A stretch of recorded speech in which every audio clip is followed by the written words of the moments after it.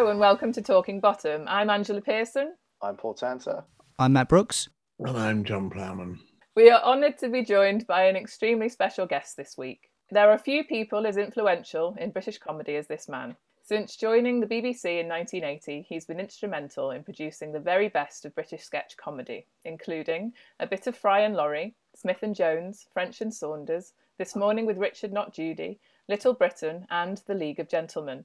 As BBC's head of comedy entertainment throughout the 1990s, he brought shows such as The Vicar of Dibley, Gimme Gimme Gimme, Goodness Gracious Me, Absolutely Fabulous, The Thick of It, and The Office to our screens. The list of British comedies that have his talent at the helm is near endless. He's executively produced Extras, Psychoville, 2012, W1A, and Inside Number 9.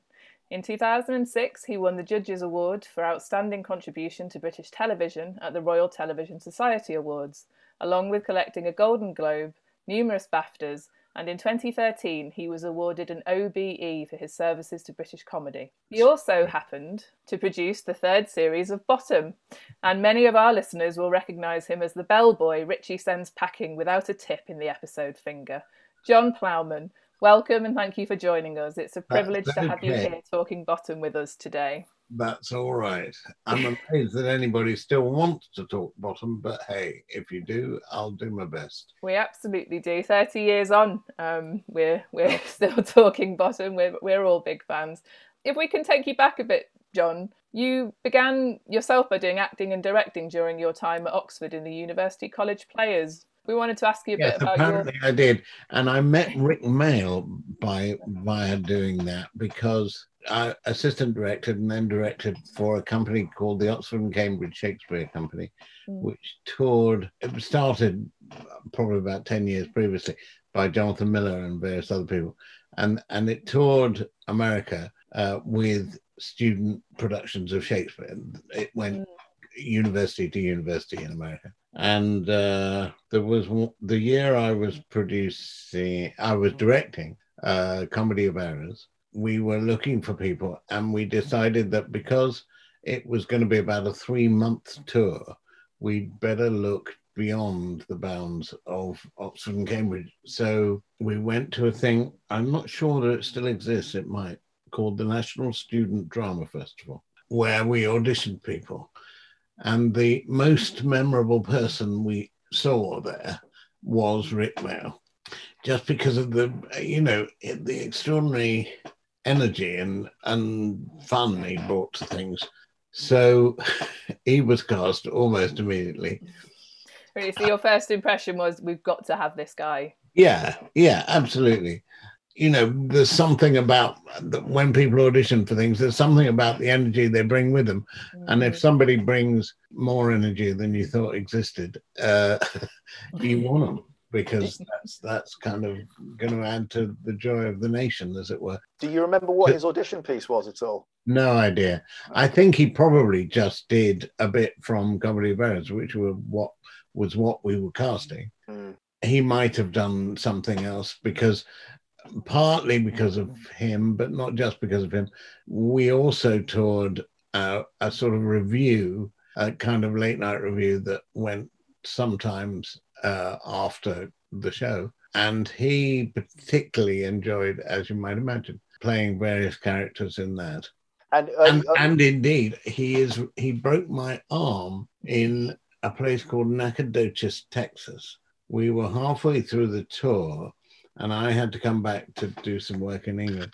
And just for fun, they decided they'd have a party at the motel in Nacogdoches where we were staying. And equally for fun, I shaved half my beard. When I say that, what I mean is I shaved, as it were, the right-hand side of my face, not the left-hand side of my face. The reason I tell you this will appear in a minute. Shaved the left-hand side. Anyway, went down to the party, and Rick and various other people thought it would be enormously funny to throw me fully clothed into the swimming pool. I thought it would be less funny. I put my arm down to stop myself being thrown in, and suddenly my arm was pointing in a direction I didn't know it was possible to point. So suddenly you come into contact with the American Health Service, which, I mean, well, which starts by saying, should we call you an ambulance? Yeah, hello, I'm in agony here. Call a bloody ambulance. Am I right in thinking Rick had scarpered? Sorry? Am I right in thinking Rick had scarpered? No, Rick was around. I mean, we were all staying in the motel, so he couldn't go anywhere unless he was going to, sleep outside. So then they ask if you want things like anaesthetic, and apparently my screams could be heard the length and breadth of the hotel. And when I got to the hospital, they said, do you want an anaesthetist to be called? Yeah, of course I want a bloody anyway. They then said, have you had a shaving accident? Well, how do you have a shaving accident and break your arm? Anyway, okay. And so, cut to a few years later when I broke my leg, and Rick came to see me in the hospital because he said, look, I couldn't come and see you when I broke your arm, so I thought I'd come and you broke your leg. When he broke your arm, was there a point when you were waiting for the ambulance where you were calling out for a razor so you could shave the rest of your beard? Not at all, no. I was in such agony. All I was calling out for was an ambulance. I can imagine. Well, that was a real comedy of errors you had over there then. It was. We wanted to ask you a little bit about your journey into TV. You are now revered, as Matt Lucas says, as the godfather producer of British TV comedy. But you didn't start. I'm sure he doesn't, but bless him, if he did. But you didn't start in comedy, did you? Could you just tell us a bit about your journey into TV? Nobody starts in comedy. Sorry, about my journey there. How did I get there? When I was at university, I wrote and directed a short play, which went to the Edinburgh Festival, as things do, and it got very, very nice reviews, particularly from a man called Harold Hobson in the Sunday Times, who was sort of the much revered critic at the time. And as a result of that, the play came down. Hello? Yep, we're here. Matt Brooks' name came up. Has he I think he might be having some technical difficulties. Is he bored to death? I couldn't blame him for. So wrote this play. Play got taken up by the King's Head Theatre in London, and I wrote to a man who at that time ran the Royal Court Theatre. He offered me a job as assistant to a man called Lindsay Anderson, who was in his own way a genius. So I worked with Lindsay, not the easiest man ever to walk. He made If you've ever seen, it's a very good movie about public school. It was a slightly surreal movie about public school, and he made a movie called Oh Lucky Man. And anyway, so I worked for Lindsay for a bit, and then I got a job at the Arts Council, and then what happened then? Oh, then I got a job at Granada Television working on a kids show, God help me. So did that for a bit, then worked on a sort of late night arts program, and then got lured, no, that's too strong a word, then was very kindly offered a job producing Russell Harty's chat show at the BBC. Produced Russell Harty's chat show, produced Terry Wogan's chat show 3 times a week, God help us. And then, while I'd been at university, I'd worked a tiny bit with Rowan Atkinson and Richard Curtis.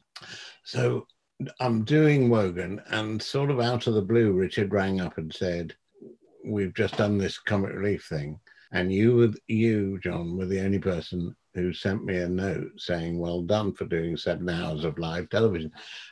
So can you help me do the next one? So I then produced Comic Relief with Richard, I think twice, because I think he thought I'd got a good address book. So in a way, that was how I got into comedy. So you had to quit Wogan to do that full time, presumably?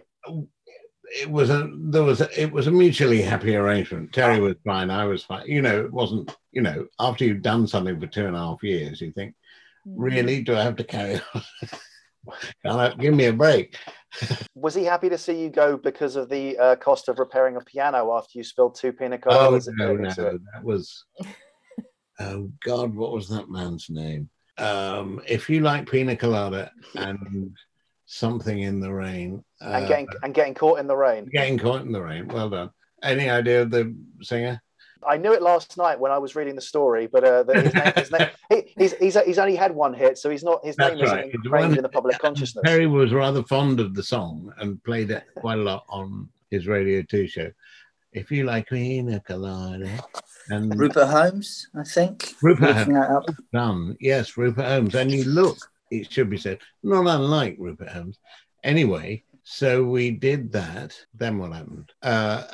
Yes. The story goes that we invite this man, Rupert Holmes, onto the show, onto Wogan. And Terry thought it would be a funny idea, you decide, a funny idea to bring some pina colada onto the stage of the live show that we were doing at the time.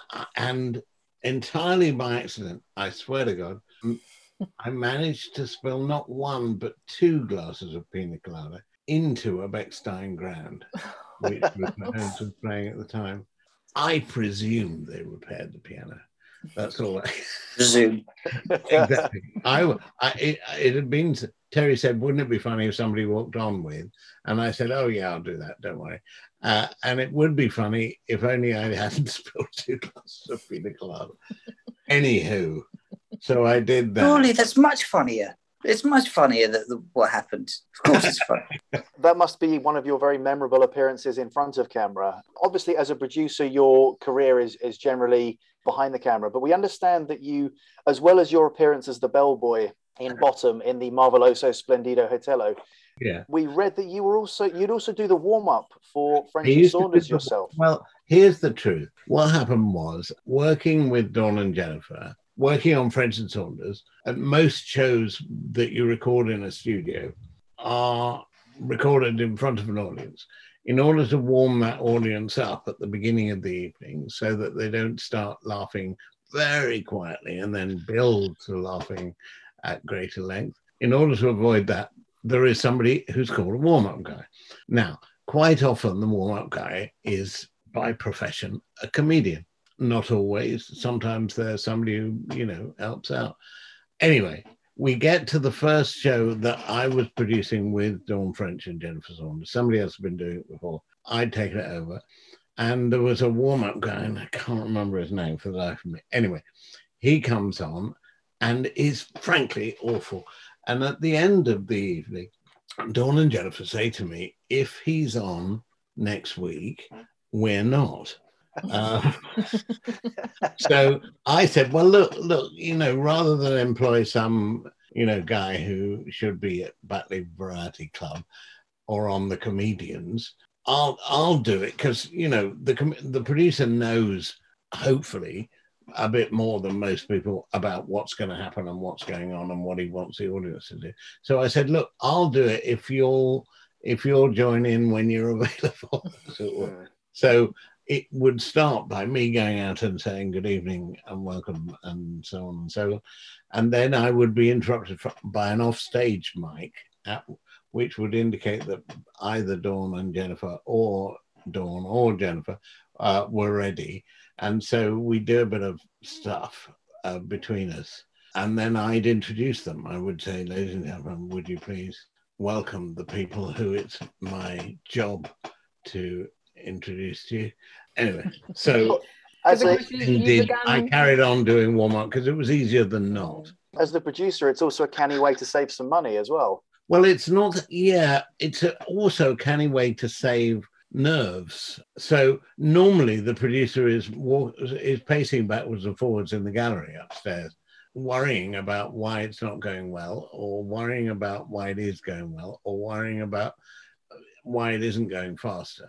And so if you're down on the floor being the warm-up person between each scenes and at the beginning, you've got something to do, and it soothes the nerves. Mm.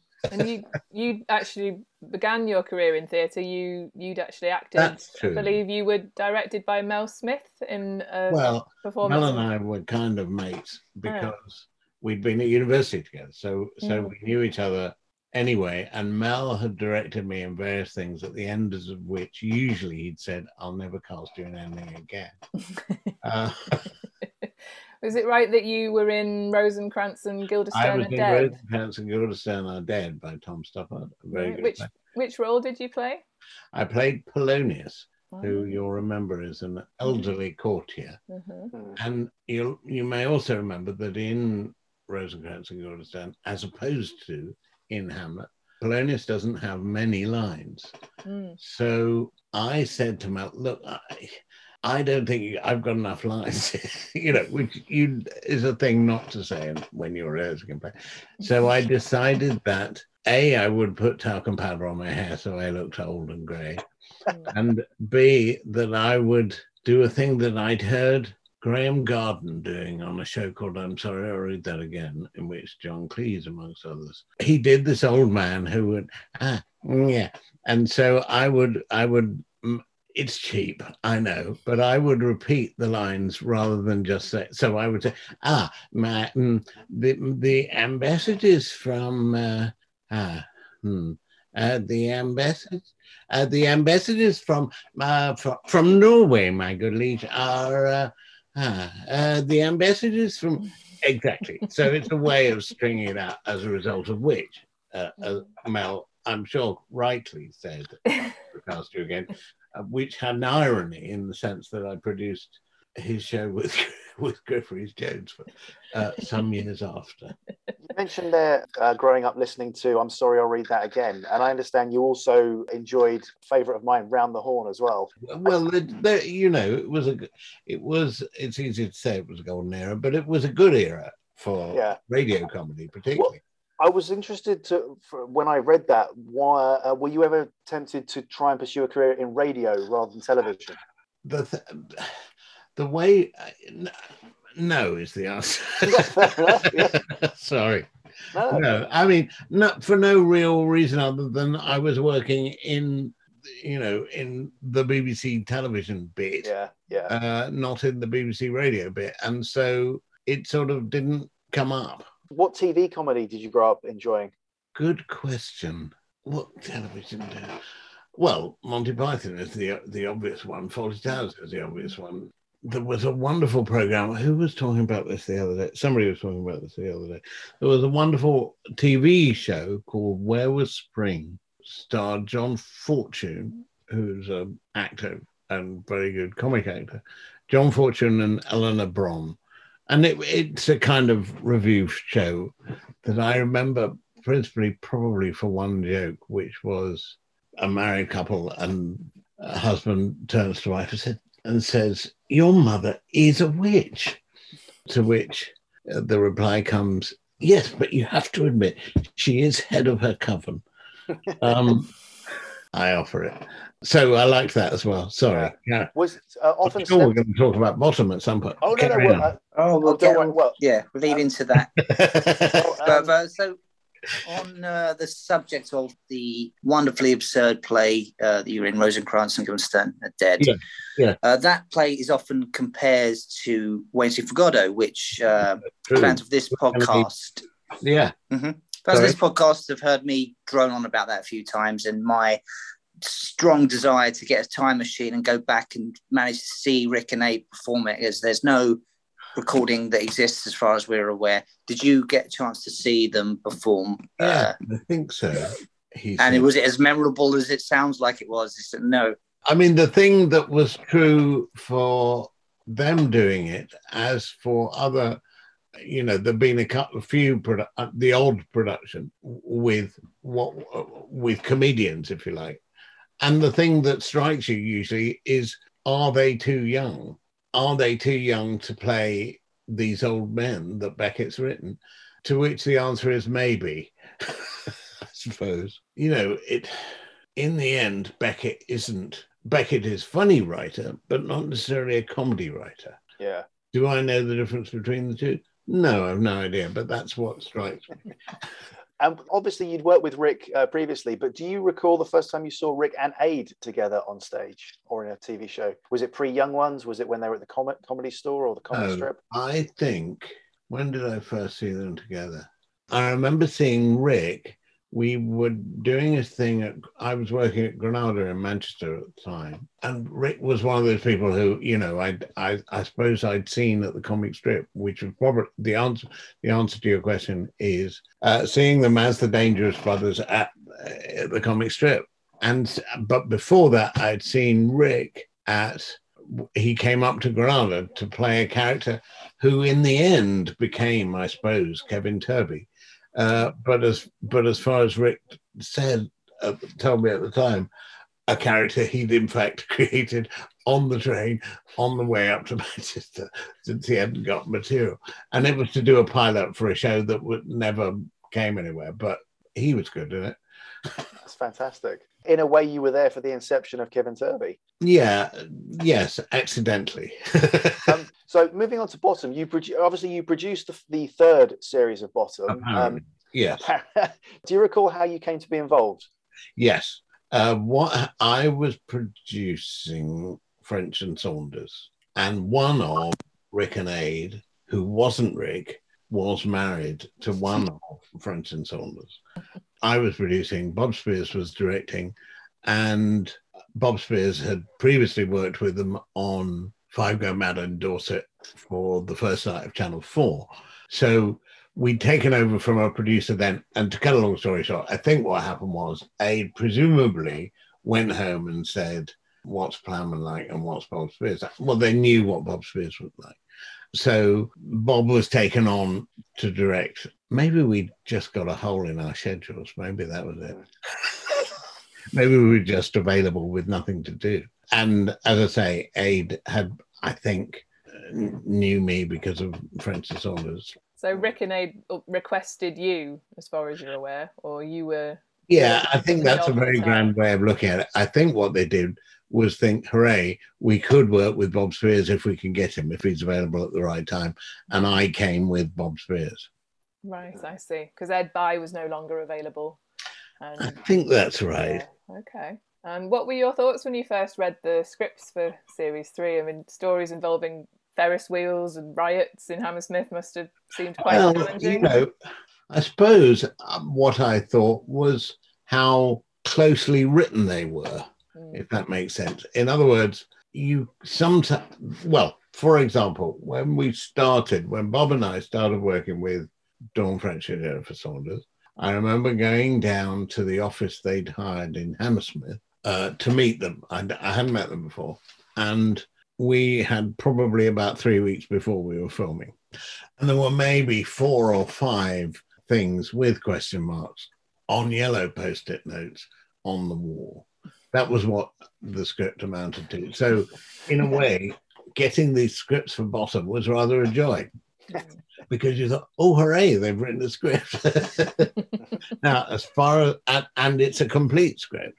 Now, as far as I remember, they were kind of working scripts. You know what I mean? In other words, you get the script. I don't know why I think this, but I think Rick, as it were, was, as it were, the inspiration. No, that's not fair. Rick was the guy who had extraordinary ideas from time to time about where things might go. And Aid was the guy who wrote them down and was more sensible. Does that make sense? Yeah. So you would get a script which we'd work on for a week in a rehearsal room, and it would change, it would develop, they would play around with it, as it were. You know, wouldn't it be funny if we did this instead of what's in the script? And sometimes it would. And was there anything Rick or Aid wanted that you had to say no to for budget reasons, or? Not that I remember. The thing I remember particularly, you know, I was looking at what the episodes were. I mean, I remember the Ferris wheel and the brilliance, in a way, of the designer who came up with the top half, no, not even half, but the top bit of the Ferris wheel, and that sat in the studio. Not the whole Ferris wheel, but the top half. So we filmed that bit and then added to it in wide shots, as it were. There was nothing that you had to say no to then, because it was... No, not that I remember. I mean, I may be having a happy, you know, I may be misremembering, but as far as I remember, there wasn't anything where we said, we can't do that. Yeah. There may have been things where we said, we can't do it quite like that. And if we're going to set fire to things, you have to do it on a pre-record. You know, you can't do it in front of a live audience. You can't set fire to things. Well, was there anything you found particularly challenging from studio filming? Funnily enough, the Ferris wheel. Yeah. Because, it's got to break. As far as I remember, they've got to cling on to things.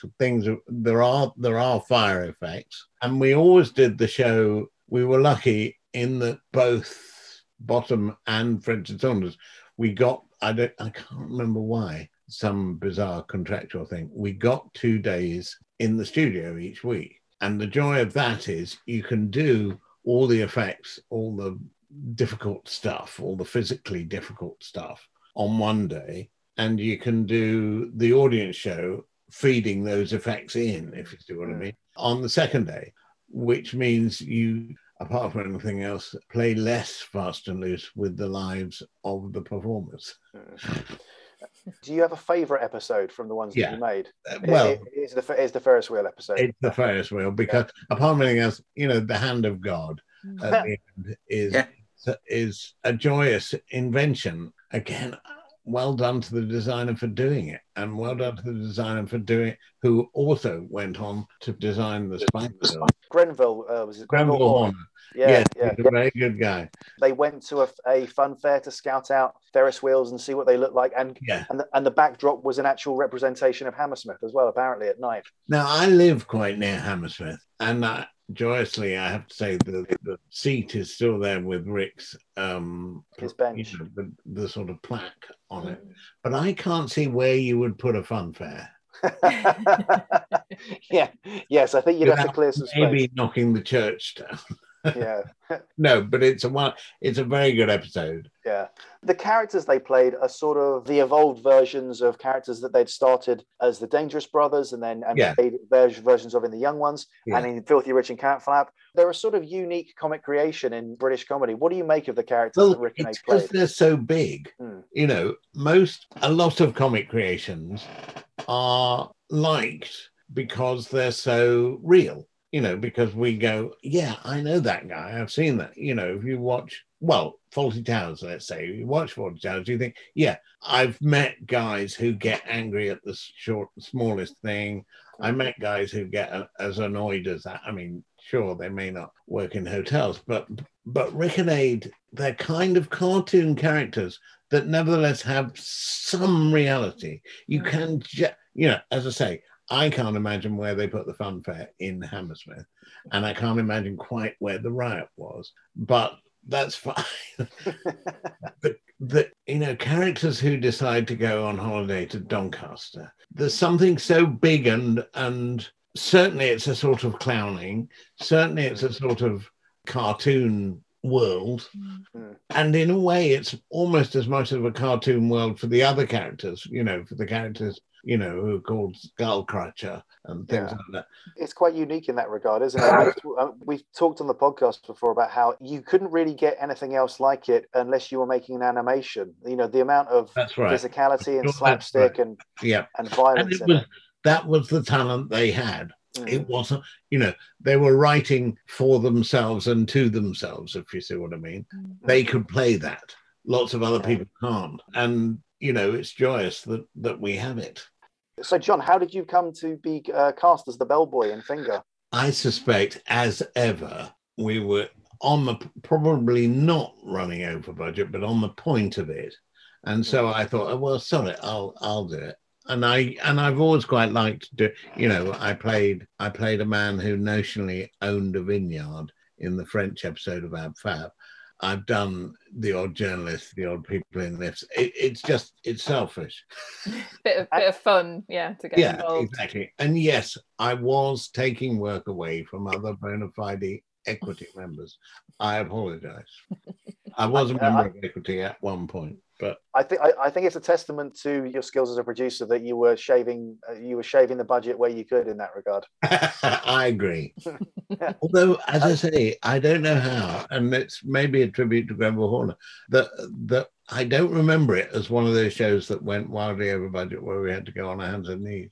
to anybody to give us money. The series that you produce, the third series, actually feels a lot bigger in terms of the universe that they're in. There's street sets, and there was them driving through the off-license window in a car. As far as I remember, and I think this is important, it's all in the studio, isn't it? You can't put those characters in the real world surrounded by any ordinary people. You know, it wouldn't work. It has to be in the studio. It has to be in the same world that they're otherwise in, if you see what I mean. Yeah. You being one of the few members of the BBC quite high, one of the cream of the crop, as it were. Did you hear rumblings about Bottom before, when series 1 and 2 were happening? What was the gossip around? What did you think of it before you heard of it and stuff? What were people saying about Bottom while it was? Well, I think, it did pretty well as far as I remember.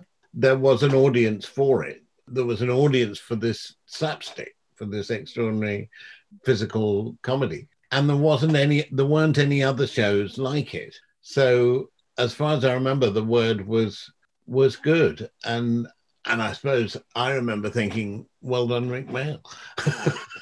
I don't remember that there was any, we'd had the young ones. So we knew the kind of the world of Vivian and the world of Rick.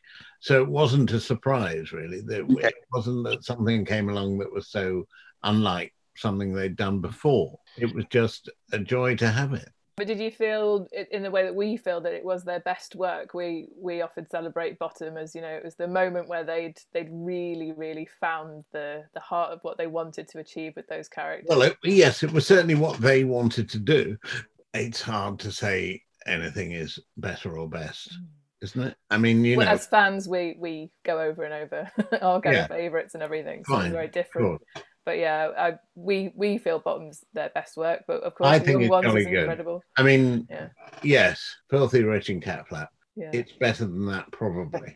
Yeah, you watched that at the time. What did you think of Filthy? Well, I think I knew too much, really. That there is a character who is head of entertainment, who is Jim Moyer. And the fact that Vic Reeves is also Jim Moyer just adds to the confusion. That does add confusion in it when you read people in interviews and things. Yeah, I like both Jim Moyers. Do you recall what the reaction at the time to Series 3 was, both from audiences and from inside the BBC? I think good. I mean, as I say, it was like nothing else, and it did pretty well in terms of ratings and things. So there was never a question of, oh, I don't know, do we want another one? If they would write it, we'd do it. Right. Was there talk of a 4th series immediately then? I can't remember. I think there was talk, but then for whatever reason, nothing really went, it didn't happen. As far as I remember, yeah, we talked about it, but scripts didn't arrive, as it were. And do I remember that they went on tour together immediately after the 3rd series, or relatively soon after the 3rd series? Yeah, Bottom Life 2 is basically just after series came out. What I have a memory of, the series 3 played, and then the last episode that played as new, in quotes, was Bottoms Out, from the last one from series 2, which didn't air because of the murder in that area. So that went out then as Bottom Life had been released. I remembered, I'd forgotten that. Yeah.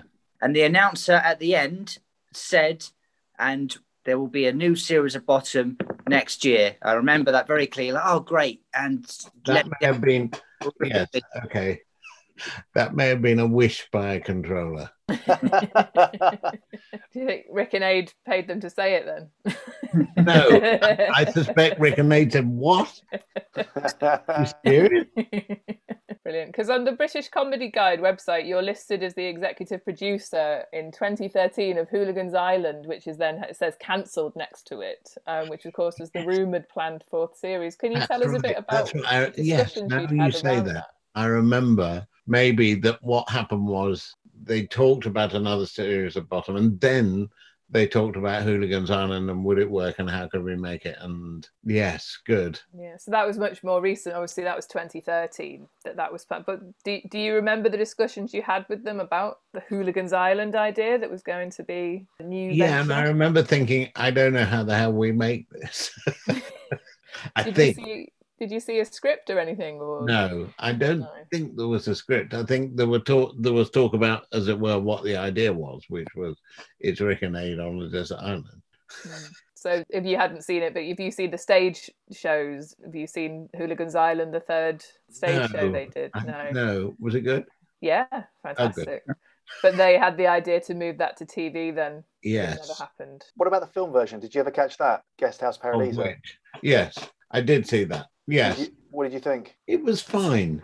I will say all three of us here are Bottom fans, but we'll also say it's not the best film in the world. It has a very good opening 30 minutes of slapstick, and then it sort of loses steam. I think that's right.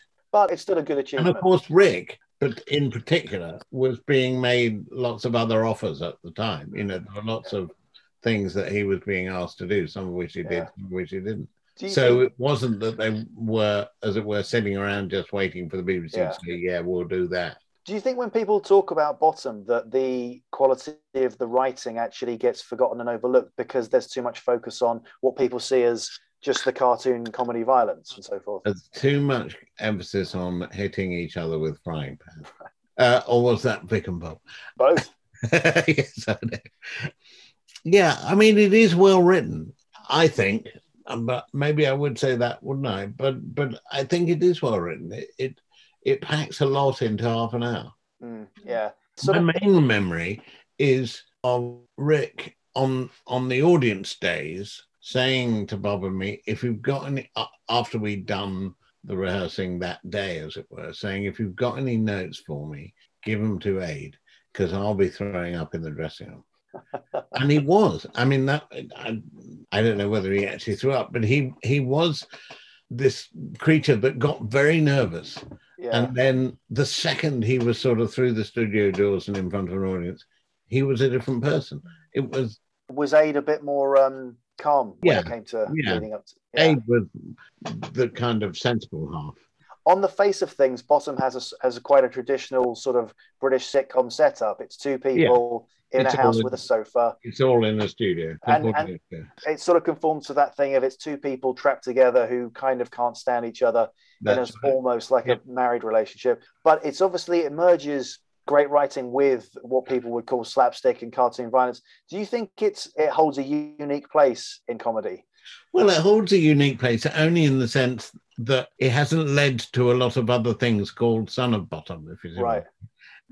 I mean, there's Vic and Bob, but there aren't a lot of things in that area of comedy. So you've got to say, hooray, well done. They kind of invented something. Like it's kind of lightning in a bottle. You can't really replicate it. Why do you think that's the case? Do you think that there's a reason why it just can't be done? I don't think it's that it can't be done. I think that those people haven't come along. It's not that anybody said we don't want to do that anymore.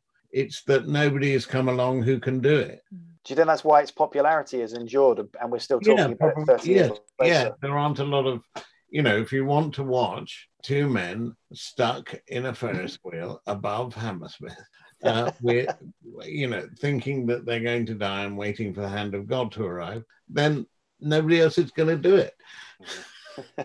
Why do you think that is, though? Do you think there's, it's just because they were so utterly unique as a pairing, or do you think that some people coming up now aren't necessarily being as brave or doing that kind of slapstick has gone out of fashion?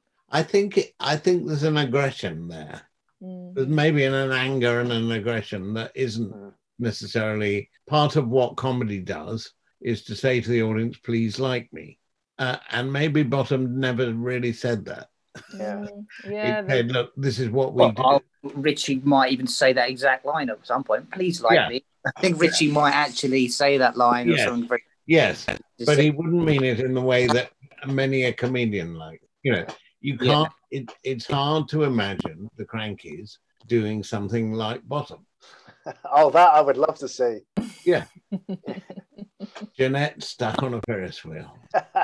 getting burned to death. It's many years now since we sadly lost Rick. Do you miss working with Rick and Ade? Do you sort of look back on that? I mean, the fact that they were such a particular talent that's not there anymore is very sad. And do I miss working with them? Well, no, yes, I do, but I think only in the sense that they were offering something of their own. Yeah. Do you still see Ade through your contact with Jennifer? Not as often as I'd like, but rarely. Yeah. Yeah. We haven't decided not to talk to each other ever again. Of course. And you've worked with some fantastic double acts in British comedy, obviously Rick and Ade and French and Saunders, Fry and Laurie, Smith and Jones, and Gervais and Merchant, double acts wise. Yes. What is it about the double act, do you think, that produces comedy gold and sometimes bronze? Well, it's bouncing, isn't it? There's somebody if you have an idea, I know, what would it be like if you're able to bounce that off somebody else, it gets better, and then they bounce back. It's always worked. It gives you a sounding board, and it also means that you have to create sort of two characters to do it. Mm-hmm. There's an immediate chemistry and dynamism. I also remember Griff when we were doing French and Saunders. I mean, you've mentioned quite a number of people I worked with, and I always thought there was a big difference between the male duo and the female duo. And I always remember Griff saying, after I'd done a series of French and Saunders, I think, and then had gone on to, and him saying, why are they allowed to be silly? They're just being silly. And I think forgive the impersonation. And there's something in that that it's sort of like girls are allowed to be silly and boys have to be sensible. And usually good comedy acts break both those rules. Yeah. Yeah, I'd 100% agree. But yeah, you're right. There is a difference there, isn't there? Yes. Perceived difference. Muck about. Dawn and Jeff are allowed to muck about, whereas Griff always wanted it to be written absolutely to the last word. And you worked with Jon Stewart on the short-lived Where's Elvis This Week, where he came over to present it, expecting a team of writers. No, he didn't come over. We went over there. Okay. In New York. I still remember pacing Broadway, probably, or somewhere like Broadway, in the middle of the night over there, thinking it's only going to be a couple of hours before I can ring London and see if we can find somebody to be in this. Jon Stewart was very good and very, extraordinary that he didn't walk off when he heard that we hadn't got a huge number of writers. Has that American system ever appealed to you, the writer's room? Yeah, I know. I mean, I've sort of vaguely worked on it a bit on a couple of things in America, and it works. It's just it's doing a different thing. There's a group of 8 people. You show them the setup line. Anybody got a better punchline? That's how it works. And so if you're not careful, I think after a while it becomes it's very demanding, but it's also it creates something with relative anonymity, without any real soul, maybe. Although I've never produced Friends. Of shows that you wish you had produced, I was reading I'll give it a plug here. Bless you. If I can get it to work. I was wandering around this house today thinking, where is there a copy of that book? I can't find one. So thank God you've got one. I recommend John's book. I recommend it as well. How to Produce Currently available at all good bookshops. In the book, you list shows that you wish that you had made, including The Larry Sanders Show, 30 Rock, Fawlty Towers, Blackadder, Till Death Us Do Part, and Steptoe and Son. I just wondered, since the book has come out, are there any that you would add to that list? Any that I would, you've caught me unawares. I like Brooklyn Nine-Nine. I like 30 Rock. Anything with Tina Fey. Yeah, so there's 2. Yeah.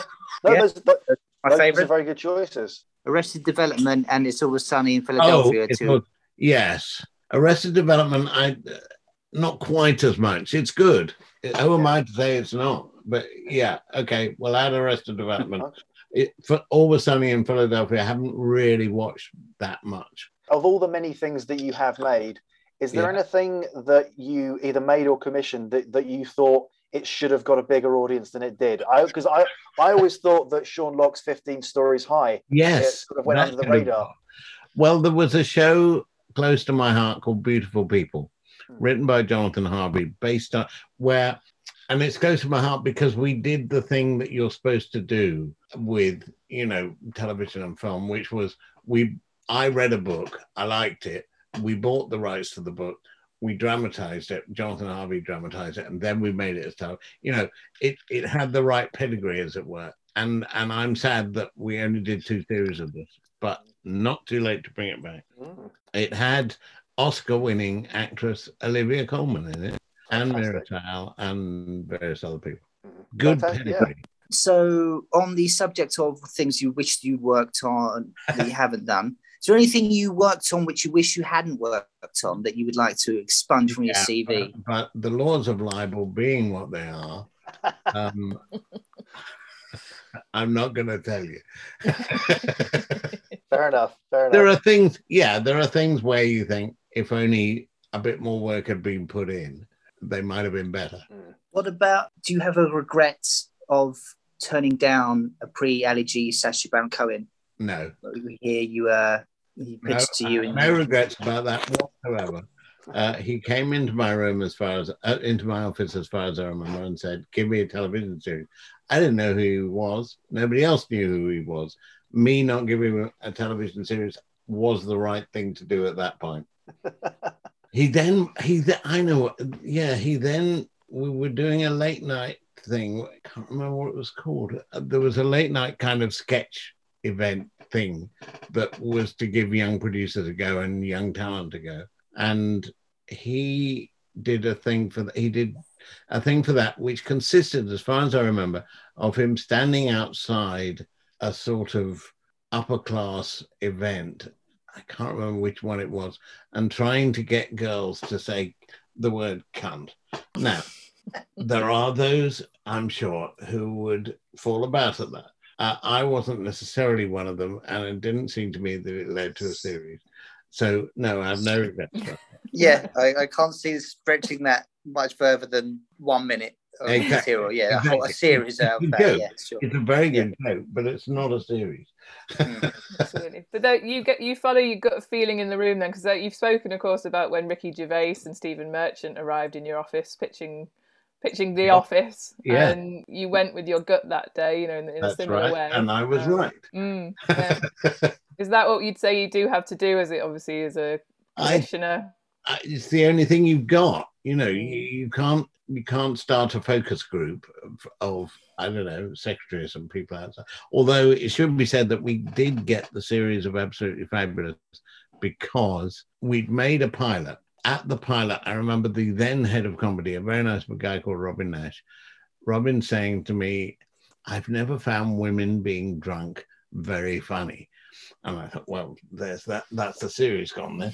But we made the pilot and it went upstairs to Jim Moyer's office, and his PA was watching it over lunchtime with a group of girls, and they were laughing and enjoying themselves a lot when Jim came in, as a result of which I think we got the series automatically because of Jim's PA. And do you think there is a bit of a split then there? Obviously, that women, you've mentioned obviously French and Saunders were allowed to be silly, as it were, but do you think, there was a feeling that, women couldn't be as grotesque or kind of be viewed in that way that changed with the likes of Ab Fab? Well, I suppose, but I don't think there was a sort of, it wasn't as written down as that. Do you know what I mean? It wasn't, nobody was wandering around saying, men can do this, women can do that. I have no memory of that at all. And so it wasn't, nobody was saying women can't do it. You just take what you get, really. Yeah. But just in society, kind of attitudes have perhaps moved on. Yes. And with any luck, comedy is a bit helpful on that front. Yeah, absolutely. 100% agree. And you've been quite vocal about the imbalance between the investment in drama and the budgets that are made available to comedy. That's true. Why do you think comedy does get such short shrift when it is obviously such a popular genre? Because I think the people who make things like news and drama think we're serious, we're the proper people.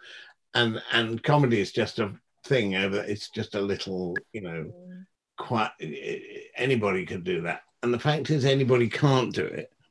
And I think there's a feeling that if you're going to have a career in films, let's say, and films are always regarded as the holy grail. If you're going to have a career in films, you're more likely to get it by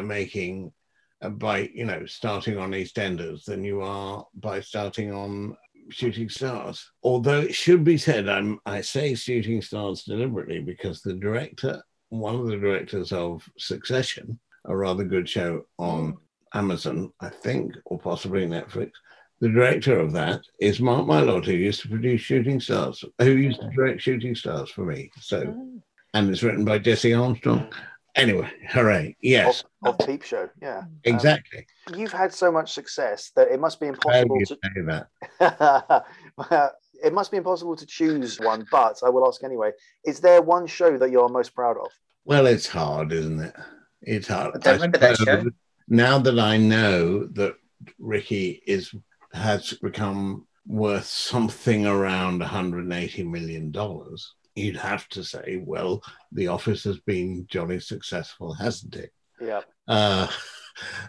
Do you see a cut of the American? I'd say Ab Fab is my favorite because I had a great time making it. Yeah. It led to a movie. We had, it was fun and it came out of fun. So I think Ab Fab. It's a great show to have at the crowning jewel in your CV. Yeah. There. Yeah. You mentioned Ricky Gervais getting very rich from The Office. Did you ever see a cut of the American residuals coming through? I didn't even see a cut of the British residuals. Oh no! Is there anything on TV at the moment that excites you, comedy-wise? The Olympics has been quite funny. It's funny doing a show in front of no audience. Sorry. That was a quick answer. Sorry, what was it? Ask the question again. Is there anything on TV at the moment that particularly excites you? I'm thinking mainly comedy, but there's anything drama that you're quite enjoying at the moment? I quite enjoy The Repair Shop. I've not seen that. Is that a reality TV show? In its own world, it is at 8:00 on a Wednesday night on BBC One. It's a group of people who repair things. Oh, okay. That sounds quite soothing. It is quite soothing. That's why I like it. Okay, fantastic. Very, very honourable in this climate change, crisis-driven world we live in. Exactly. Yeah. Make do and mend. Yeah. Yeah. Matt, have you got a question? Yeah, I'm all out. Good. Right. Do you feel that? Okay. Yeah. No, I do. Yeah. Sorry. Yeah. So, do you feel that slapstick humour has a place in today's comedy society, whatever? Yeah. Because there is, as it were, an audience for the erudite and an audience for the less erudite. And there's an audience for the hitting each other with frying pans and an audience for reading Greek literature. Just how it is. Yeah, I think there is. Why wouldn't there be? Do you think there's a reason why physical humour is less prevalent now than it was in the early 20th century? Well, because if you're going to go on to Live at the Apollo, you need props if you're going to do lots of hitting, and it's easier to stand there with a mic. Yeah. I think it is literally that simple a reason. It's harder to do physical comedy on stage, so therefore they're not learning the craft. I think it's a matter of taste. I mean, I think it must look easier to just stand up and do observational humour to an audience. It's harder to do a thing that requires the thought of how does it work when we do this. Sometimes we had a special effects guy on bottom, and the way it worked was Rick and Aid would write something and then he would work out how to do it. Or no, that's not fair. He would work out how to do it safely, which is slightly different. I mean, I think if somebody tomorrow night comes onto television, or it doesn't even have to be television, but if somebody starts doing something physically that's based on physical humor and based on slapstick, the audience will enjoy it because there isn't anybody else doing it much at the moment.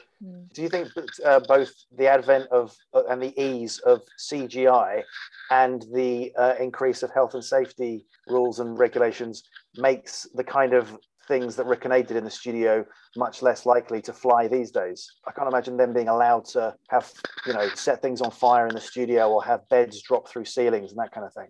I often get asked the question, would you be able to do that sort of show, whatever that sort of show is? Would you be able to do that now? Surely people would say you can't. I think you can do it if you want to do it. You can do it if it's right. If it's funny, if it works, you can do it. I think the tastes have changed around it. Sorry? I think tastes have changed then amongst the audiences. Yeah, but taste changes by the things you're offered. Does that make sense? No. But hey, let's go with it anyway. I get what it means. If you're offered slapstick and you're not offered anything else, you must long for somebody to come on and quietly tell you a joke. But if you're surrounded by people telling you jokes and there's a certain amount of what we might call big comedy going on, then suddenly you'll be pleased that it's there.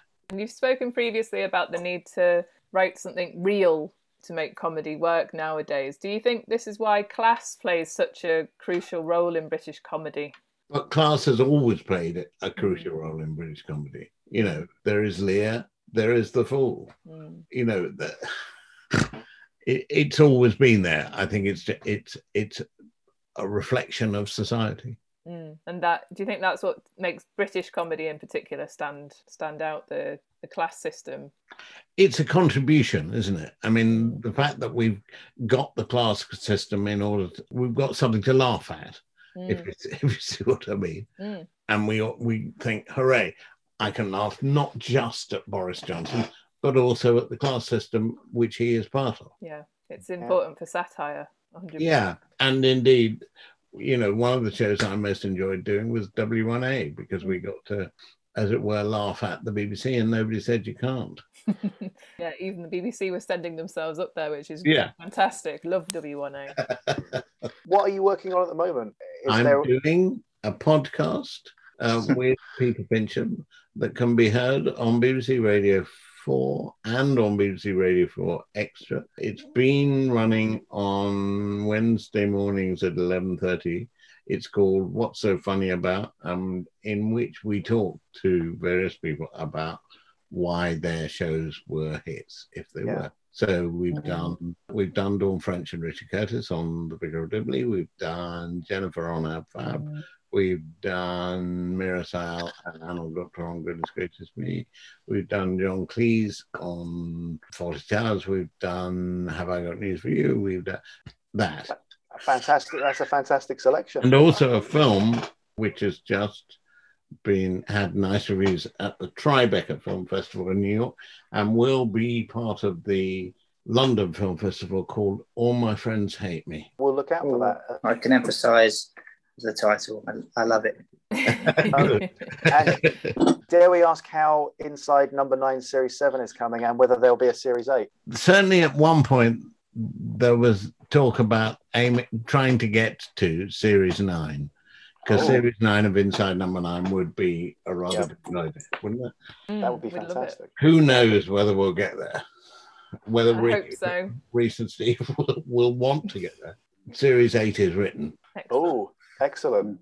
That's are we allowed to put that? Yeah. Oh, wait a minute. No, wait a minute. What am I talking about? Where have we got to? We've done Series 6 has been on. Series 7. I apologize. Okay. Series 7 is written. No, they haven't written it. Even it's like they'll be saying, what? Don't be telling them that. Yeah. But Series 4 coming soon. Yeah. All right. Well, we'll look forward to that. But for now, John Plowman, thank you very much for joining us. Thank you. Thank you. Almost been a joy talking to you. Thank you very much. Thanks so much for your time. Really appreciate it, John. All right. It's been a pleasure. Thank you. Bye. Bye. Bye.